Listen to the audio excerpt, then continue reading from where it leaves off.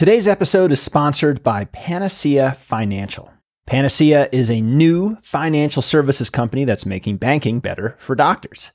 And the story behind Panacea, it's interesting, is founded by doctors who, when they were residents, were rejected for loans by traditional banks. And, doctors have a unique financial life cycle that doesn't fit the mold of normal financial calculators. And frankly, traditional banks don't always understand the acute needs of physicians. And that's putting it lightly.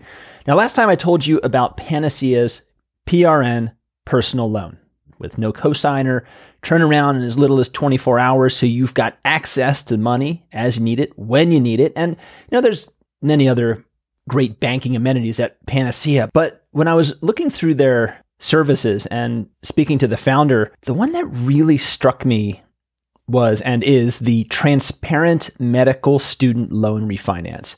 Now, if you've done this at other places, there's a good chance that you've seen some kind of maximal amount you can refi. You've seen fees. You've seen that your loan might get sold. You may need a cosigner, and the customer service can be suboptimal to say the least. You may have seen all of those things. Panacea gets it and then strives to be totally the opposite. Complete transparency. There are 4 fixed rates depending on your repayment time. I mean, the rates are right there on the website. I'm looking at them right now. They're out in the open. There's no guessing. There's no wasted time on the pre-application, and then you find your rate. What kind of witchcraft is that? There's no fee, no max, and they're not going to sell your loan, and it's customer service 24/7, just like you are 24/7. If you're ready to declare independence from traditional banks, go to panaceafinancial.com today. Panacea Financial is a division of Sonabank, member FDIC. Hey, this is Dr. Rob Orman, and you are listening to Stimulus, a podcast that deconstructs ideas and strategies to live and work with intent. Don't just suck it up. Think differently. Here we go. Hello, my friends. Welcome back. You know what? We're just going to get into it here. Let me warn you in advance that the beginning of this pod, and you've seen the title, Stress Inoculation, but the beginning of this, first few minutes, bit graphic in their description. So if you are, perhaps in the car listening with your little ones, might be time to switch channels, at least for the beginning. So there we go. Proviso has been provided. And proviso number 2 is that even though this is going to be a discussion centered in the medical realm, what we talk about today is by no means limited to that area. It's applicable to any line of work. All right, let me first pull in a little dramatic music. Yep, we're going to go there. We're going to do that. There it is. And now let me introduce you to emergency physician Jason Hine, who found himself in a very, very stressful situation. This is like 10 or 11 at night. Patient came in having covered himself in gasoline and lit himself on fire. Lit himself on fire. Self-immolation. And who Jason's talking about is a patient that we'll call Steve. Steve is a middle-aged man who presented following a suicide attempt to a tiny hospital in a remote and underserved area where Jason was moonlighting. And of course, there's so many horrible things about this with the psychosocial aspect, the humanistic aspect. But when we focus in on the medical treatment, which is what you've got to do when you're the physician caring for the patient, a case of immolation is extremely challenging, even when you have backup and backup on your backup. But for Jason, at this time, he was his backup. Not the place you want to have that patient, right? Face, neck, and chest were all badly burned, and it was clear that Steve was going to need his airway secured. So Jason opened Steve's mouth to intubate him, and it was bad in there. It was swollen, burned, charred, too swollen, in fact, for even the smallest tube to pass into the trachea, despite multiple attempts at it. Jason knew he was going to have to cut open Steve's neck to secure an airway, a cricothyrotomy. Recognizing that that wasn't going to be a tube from above, I had to do a cric in a place that was the worst environment for doing so. As in There was no other help to be had. If he couldn't complete the procedure, Steve would die in short order. But the procedure of a cricothyrotomy is a HALO, H-A-L-O, a high acuity, low opportunity procedure. Most emergency physicians will only do a handful of these, if that, in their entire career. And when you do them, chances are you're going to feel stressed. Not something you want to fumble around in doing, but is going to be incredibly stressful when it happens. And so in this environment, with a crashing patient, not able to get a intubation, a tube from above through the mouth, I had to put that tube into the windpipe from the front of the neck.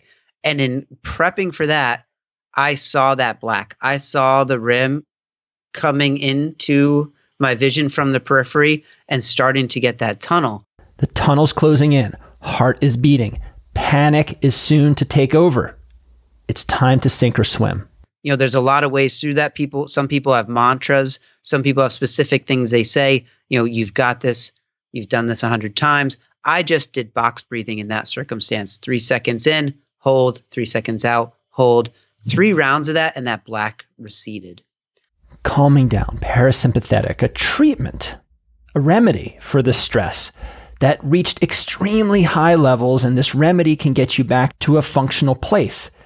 And the procedure went well. Steve survived and was transferred to another hospital. But what if you didn't have to treat that stress each time it came up, or at least could treat it less, have less stress, less physiologic activation? Things like simulation can help, but there is only so much verisimilitude that you can get there. It is hard to truly and fully replicate the stress of the moment. And in practicing how to do these procedures, that's very hard to replicate, right?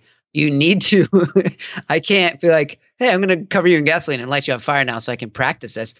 You can't recreate that environment, but you do have to inoculate stress. One, so that you perform well, so that you can perform in a similar way as to when it's happening in real life. But we actually know as well, stress is a memory aid. When you learn under stress, that memory sinks better. It sinks deeper. It holds more firmly. So using it for that reason as well. Locking it in by learning under stress. Great. But what we're going to talk about today is inoculating for stress. And the methods that Jason is going to discuss, they are by no means the only ways to do this. I mean, there are myriad techniques for this, books, libraries written on it. But what we're going to talk about are things that anyone can do with what you easily have at hand. There's 3 ways. There's 3 ways in my mind to inoculate stress when you have to perform something in a stressful environment. The first one is to time yourself. So the example I gave you, if I came up to you right now, Rob, and said, your shoe's untied, pull out a stopwatch and say, go, time it, and clicked it, man, you're going to fumble a little bit, right? Yeah, it's so funny. Even you say that, I started to get a little anxious. You know, I started thinking, right. Oh my God, he's going to be timing me. You're going to do the double bunny ears? How are you going to do it? The loop soup pill? I mean, It's amazing what a hack that is for stress inoculation. Because you think, oh, what's the consequence if I don't tie my shoe in this actual time? But you just get into it. It must trigger the amygdala. It's something deep inside of us. Maybe it's the type of people that we are that work in these environments as well, that want to perform, but it works. So take a stopwatch out, time yourself. So if you're practicing a critical procedure, you're hands-on, you're doing some kind of simulation. I think having someone else timing it is even better than you timing yourself. Yes, absolutely. If you can, and we'll get into the idea of working in front of an audience. But so if you don't have access to an audience, timing yourself, it's still, if you hit that stopwatch and you say, go, I need to do this by this time, you'll still feel that, right? If you kind of imagine that now, working through that procedure, seeing that clock run while you do it, the timing in and of itself can create stress. And what you're looking to do is not just do that procedure, do that task quickly, but execute it flawlessly. Execute the one micro skill that you're working on well within a specific time frame. And then you can work on chopping time if you want to or can, but using time to inoculate stress and then also give yourself feedback about how you're doing. So then that's one. The other one is using the other senses we have, right? for me, this is audio. Audio cues are going to be huge in terms of inoculation of stress. And you have to know your person. You have to know your quirks and your things that get you. I'm a parent, so crying babies for me, I'm sitting, I'll be, it's nap time. The kids are in there and I'll be, reading, trying to do whatever. And if I hear something that's even close to the sound of a crying child, boom, my pulse rate goes up slightly. It happens every day, twice a day, but it still is like, oh, the baby's awake. So knowing that in me, I have audio of crying children, and having that in the background when I do the procedure increases my adrenaline level. Other things that work for me, we have telemetry, that beeping on the monitor that you'll see in all of these classic shows about, medicine, which are usually have the wrong rhythm or something like that. But a specific type of beep, beep, beep, beep, beep, beep, beep, going into or anything like that, that works for me. I know what's going on in that telemetry. That raises my heart rate. I've lived in that environment enough to know that equals badness. So having that audio cue raises my stress. It's funny you mentioned those two things. I would generally have the beep turned off in the resuscitation bay. I'd turn them off too. Yeah, because I don't want that extra stress. And even when you've heard it thousands of times, it still gets you. And the crying baby, boy, I wish I had known that so long ago, because resuscitating a neonate, a child in their first month of life for anything, sometimes they're floppy, they're so sick that they can't cry, but often they are crying. They are crying. And there's a very particular cry to that neonate. Yeah. And whatever you have to do, it's so tiny, it's so micro. And that cry just adds that extra stress to it, because then that cry also makes you think of like what the stakes are in that environment. And that, resuscitating neonates isn't something that you do every day or every week or maybe even every year.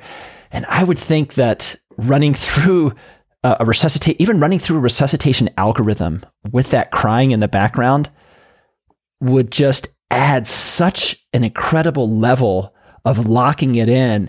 And, it's going to freak you out at first. And that's the idea, right? Is to just repeatedly do it with that external stress. Have a stopwatch. You have that, because all of those things are there in real life. Time is of the essence. That baby is crying. My hair is standing on end just thinking about it. My palms are sweaty. Just talking. You don't want to do it to the point that it breaks you. Like having a sparring partner in boxing. You don't want them to punch you as hard as you can in the face. But, you want to see what it actually feels like in the real moment, so that, you're kind of recreating the fight. Like you said, you'll never get to that moment again. You'll never get to the exact level of adrenaline. But if you can get used to functioning at 50%, 60% of what that might be like in real life, that's like sparring, right? And that's what we're trying to do. Okay, so we've got timing it. We've got adding in some external cue that, will induce stress, will, excite your amygdala, release catecholamines or whatever, wherever your stress response is coming from. What's my third one? Performing in front of a crowd, performing in front of an audience of some nature. And there's kind of three people from our world that can do that. It's your peers, people that are colleagues of yours. They can watch you do this procedure. They can, one, inoculate that stress, taking a colleague or a coworker and bringing them in and saying, hey, I want you to watch me do this. You've never seen me do this procedure. Watch me do it and give me feedback. For sure. That's going to release catecholamines to increase the adrenaline. Also, the added benefit of helping with deliberate practice, because then you get feedback to apply to your next repetition. Absolutely. The few times I did a suturing course with a plastic surgeon. Yes, you could say he lacerated my technique. And then each sutures, it was so helpful. I think, even having your partners who are really fast at stitching just come in and we're obviously getting a little bit out of the stress inoculation, just having watch like, oh, let me watch how you do this. Or say you're a realtor and you're finalizing a contract, just having another one of your partners in there, just kind of watching how it goes and says, oh, I might do X, Y, and Z. A salesman doing a pitch, things like that. Yeah.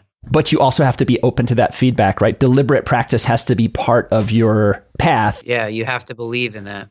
So having someone watch you, having your partners watch you in real time. Now, real time is that's actually the real arena, but having your partners watch you in a simulation.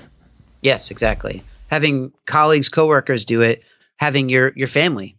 If you work in a profession like we do, a lot of what we do shouldn't come home. We work in a world where talking about what we see day to day is probably not beneficial for the home environment. So I talk superficially about things like that, but work is work and home is home. So when I take a procedure that exists in that world and say, hey, honey, do you mind watching me perform this cricothyrotomy, put this tube in this windpipe? That's stress inoculating for me because she's seeing me in an element she doesn't generally. That vulnerability, I think, is stressful. Yeah, I think it's really, you're being judged, and that you think, even though you're really not, maybe you are a little bit, but it's just your interpretation of it and your own native insecurity of like, oh, what are they going to think of me? Are they going to judge me? I can remember any time I was ever in a sim, any sim ever, sweating some more.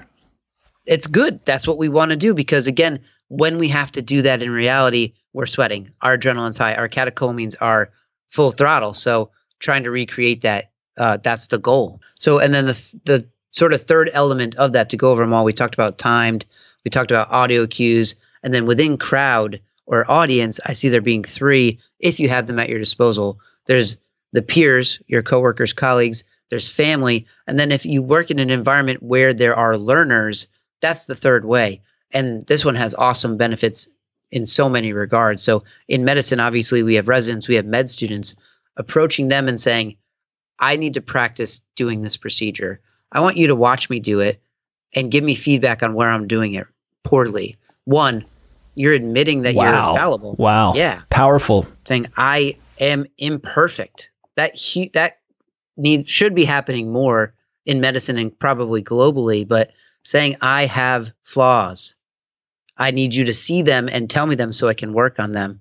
Taking that infallibility, facade away is huge. And then we talk all the time in medicine about being lifelong learners, but rarely do we actually put that in action or show them how we do that. So doing that, putting it into reality with a learner, you're breaking down the barriers. You're reversing that teacher-learner dichotomy that we've built. You're smashing down so many walls and creating a really good bond with them. And yeah, stressful, right? Having a learner watch you do something, see your imperfections, give you feedback on those imperfections. Great way to inoculate stress.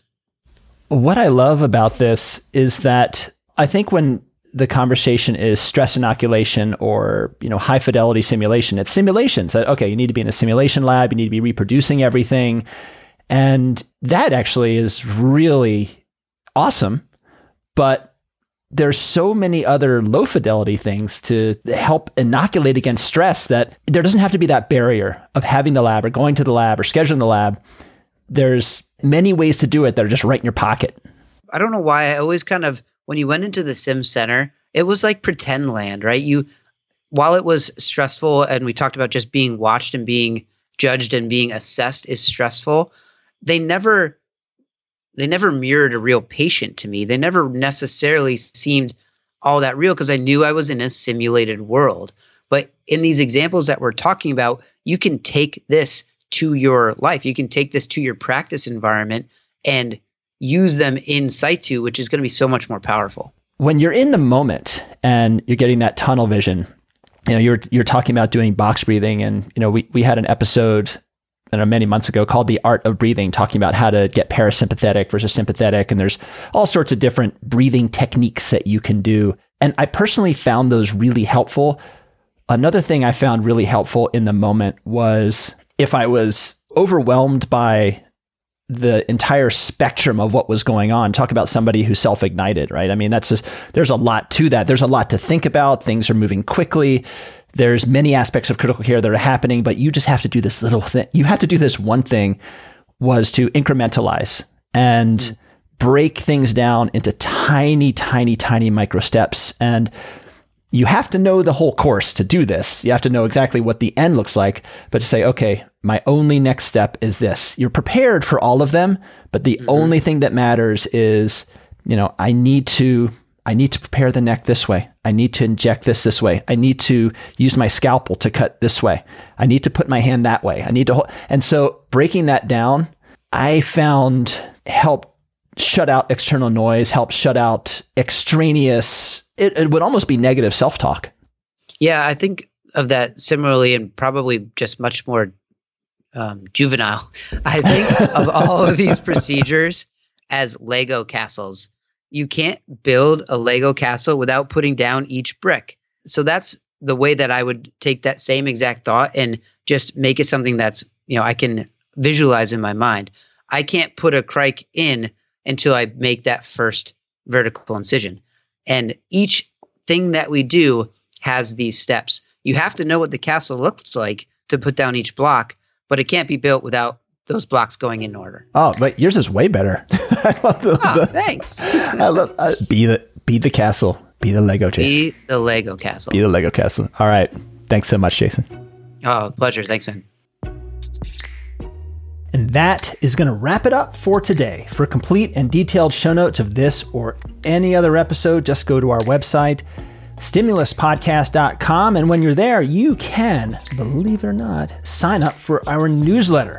You can subscribe to Stimulus in pretty much any podcatcher you want. Anyone that's out there, if it happens to be iTunes or use the Apple Podcast app, take a minute, throw down a review or rating. I read all the reviews, and more importantly, so do potential guests. Thanks in advance. Until the next time, be well and keep on rocking.